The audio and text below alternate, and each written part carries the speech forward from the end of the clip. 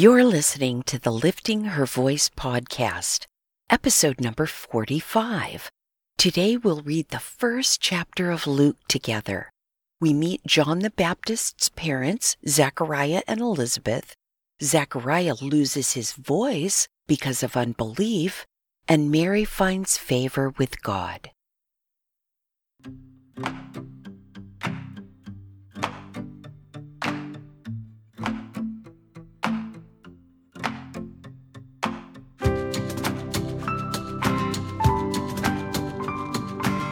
Welcome to the Lifting Her Voice podcast.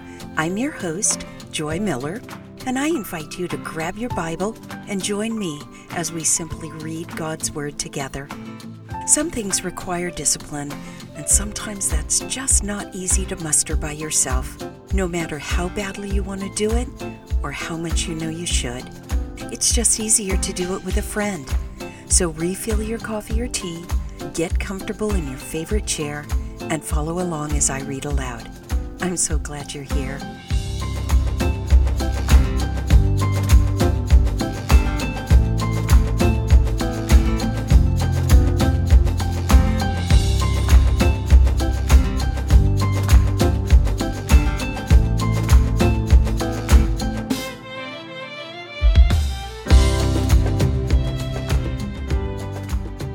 We're starting a new book today. The Gospel of Luke. In a way, Luke's Gospel is different from the first two, but it's also much the same. Let me tell you a little about Luke, and you'll understand. First, unlike Matthew and John Mark, Luke is a Gentile, not a Jew. Luke is Paul's physician, traveling companion, and fellow worker. If you don't really know who Paul is yet, that's okay. It will all make sense when we read the book of Acts, which, by the way, was also written by Luke. Luke set out to write an accurate historical account of Jesus' life, and he addressed it to his acquaintance Theophilus. And he starts at the very beginning with the conception of John the Baptist. Luke is not only the longest gospel, but it's the longest book in the New Testament, so I'd better stop talking and start reading. Luke, chapter 1. Many have undertaken to compile a narrative about the events that have been fulfilled among us, just as the original eyewitnesses and servants of the Word handed them down to us. So it also seemed good to me, since I have carefully investigated everything from the very first, to write to you in an orderly sequence, most honorable Theophilus, so that you may know the certainty of the things about which you have been instructed. In the days of King Herod of Judea, there was a priest of Abijah's division named Zachariah. His wife was from the daughters of Aaron, and her name was Elizabeth. Both were righteous in God's sight, living without blame according to all the commands and requirements of the Lord. But they had no children because Elizabeth could not conceive, and both of them were well along in years. When his division was on duty and he was serving as priest before God, it happened that he was chosen by lot, according to the custom of the priesthood, to enter the sanctuary of the Lord and burn incense. At the hour of incense, the whole assembly of the people was praying outside. An angel of the Lord appeared to him, standing to the right of the altar of incense. When Zachariah saw him, he was terrified and overcome with fear. But the angel said to him, "Do not be afraid, Zachariah, because your prayer has been heard. Your wife Elizabeth will bear you a son, and you will name him John. There will be joy and delight for you, and many will rejoice at his birth. For he will be great in the sight of the Lord, and will never drink wine or beer. He will be filled with the Holy Spirit while still in his mother's womb. He will turn many of the children of Israel to the Lord their God, and he will go before him in the spirit and power of Elijah, to turn the hearts of fathers to their children, and the disobedient to the understanding of the righteous, to make ready for the Lord a prepared people." "How can I know this?" Zechariah asked the angel. "For I am an old man, and my wife is well along in years." The angel answered him, "I am Gabriel, who stands in the presence of God, and I was sent to speak to you and tell you this good news. Now listen, you will become silent and unable to speak until the day these things take place, because you did not believe my words, which will be fulfilled in their proper time." Meanwhile, the people were waiting for Zechariah, amazed that he had stayed so long in the sanctuary. When he did come out, he could not speak to them. Then they realized that he had seen a vision in the sanctuary. He was making signs to them and remained speechless. When the days of his ministry were completed, he went back home.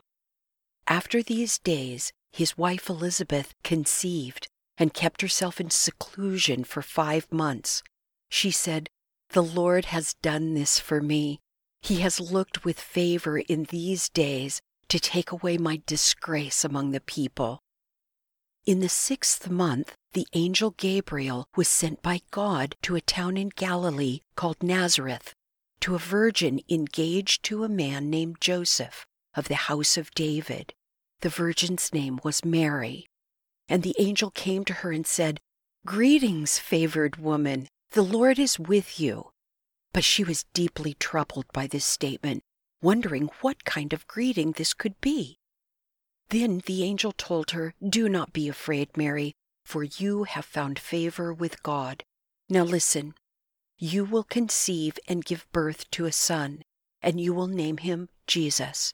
He will be great and will be called the Son of the Most High, and the Lord God will give him the throne of his father David. He will reign over the house of Jacob forever, and his kingdom will have no end." Mary asked the angel, "How can this be, since I have not had sexual relations with a man?" The angel replied to her, "The Holy Spirit will come upon you, and the power of the Most High will overshadow you. Therefore, the Holy One to be born will be called the Son of God. And consider your relative Elizabeth. Even she has conceived a son in her old age, and this is the 6th month for her who was called childless. For nothing will be impossible with God." "See, I am the Lord's servant," said Mary. "May it happen to me as you have said." Then the angel left her. In those days, Mary set out and hurried to a town in the hill country of Judah, where she entered Zechariah's house and greeted Elizabeth. When Elizabeth heard Mary's greeting, the baby leaped inside her, and Elizabeth was filled with the Holy Spirit. Then she exclaimed with a loud cry, "Blessed are you among women, and your child will be blessed. How could this happen to me, that the mother of my Lord should come to me? For you see, when the sound of your greeting reached my ears, the baby leaped for joy inside me. Blessed is she who has believed that the Lord would fulfill what he has spoken to her." And Mary said, "My soul magnifies the Lord, and my spirit rejoices in God my Savior, because he has looked with favor on the humble condition of his servant. Surely from now on all generations will call me blessed, because the Mighty One has done great things for me, and his name is holy. His mercy is from generation to generation on those who fear him. He has done a mighty deed with his arm. He has scattered the proud because of the thoughts of their hearts. He has toppled the mighty from their thrones and exalted the lowly. He has satisfied the hungry with good things and sent the rich away empty. He has helped his servant Israel, remembering his mercy to Abraham and his descendants forever, just as he spoke to our ancestors." And Mary stayed with her about 3 months. Then she returned to her home. Now the time had come for Elizabeth to give birth, and she had a son. Then her neighbors and relatives heard that the Lord had shown her his great mercy, and they rejoiced with her. When they came to circumcise the child on the 8th day, they were going to name him Zechariah after his father. But his mother responded, "No, he will be called John." Then they said to her, "None of your relatives has that name." So they motioned to his father to find out what he wanted him to be called. He asked for a writing tablet and wrote, "His name is John." And they were all amazed. Immediately his mouth was opened and his tongue set free, and he began to speak, praising God. Fear came on all those who lived around them, and all these things were being talked about throughout the hill country of Judea. All who heard about him took it to heart, saying, "What then will this child become? For indeed the Lord's hand was with him."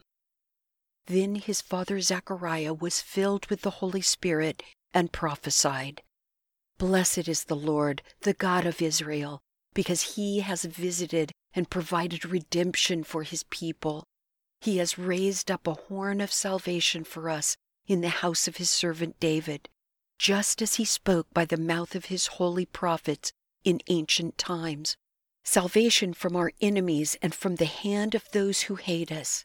He has dealt mercifully with our ancestors and remembered his holy covenant, the oath that he swore to our father Abraham to grant that we, having been rescued from the hand of our enemies, would serve him without fear in holiness and righteousness in his presence all our days.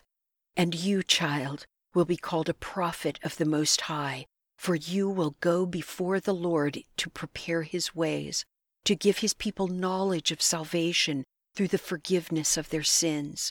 Because of our God's merciful compassion, the dawn from on high will visit us, to shine on those who live in darkness and the shadow of death, to guide our feet into the way of peace."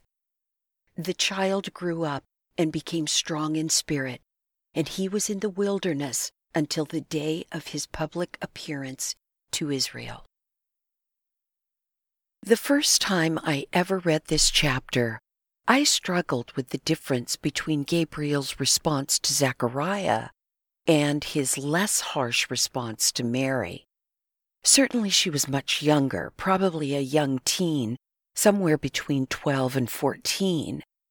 But through reading God's Word and listening to the excellent teachers God has provided for me, I have learned that God searches the heart and knows the intent of the heart.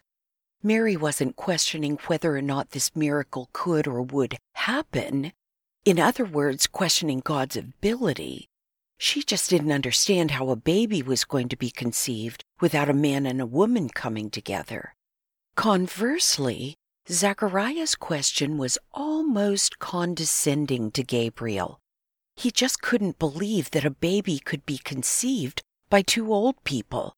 And as we have read, that didn't sit very well with Gabriel.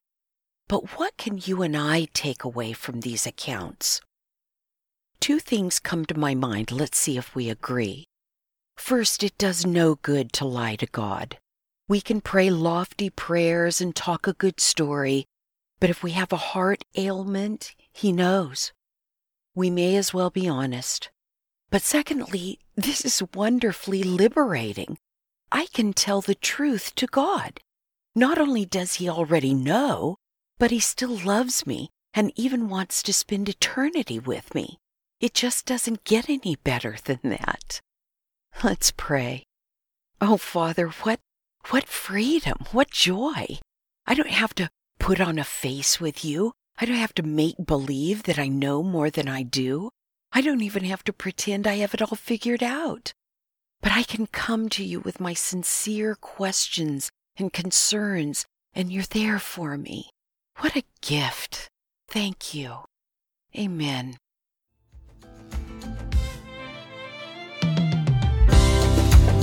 Thank you for joining me here today. I pray God will grow in you what has been planted and watered here. In this time of unprecedented struggle worldwide, we can look to God for guidance and comfort. Be sensitive to those in your circle of influence who need a word of encouragement and invite them to join us. If you like the show, it would be great if you'd give it a 5-star review. Don't forget to subscribe wherever you get your podcasts. See you right here tomorrow. Be well.